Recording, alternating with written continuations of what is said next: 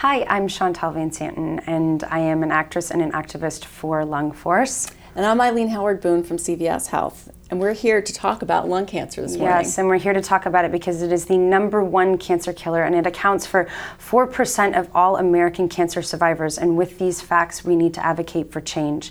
I share my grandmother's story constantly. She passed away from stage 4 lung cancer as a non-smoker, and I share this because there are other causes. We have to eradicate the stigma of lung cancer being the smoking cancer with these kind of staggering facts. Absolutely.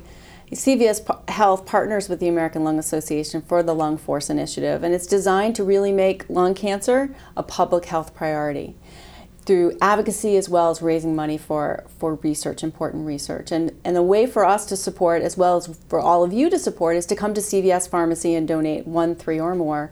And those dollars will be advocating really policy change as well as trying to allocate those dollars to important research. Now you can visit lung.org/CVS for important tools, information. You can find out about getting a scan if you're at high risk. You can also join our turquoise takeover this week for Women's Health Lung Week. You can go into CVS, like she said, you can donate and join our lung force. And those of you who do smoke, also go on to www.lung.org/CVS for more information.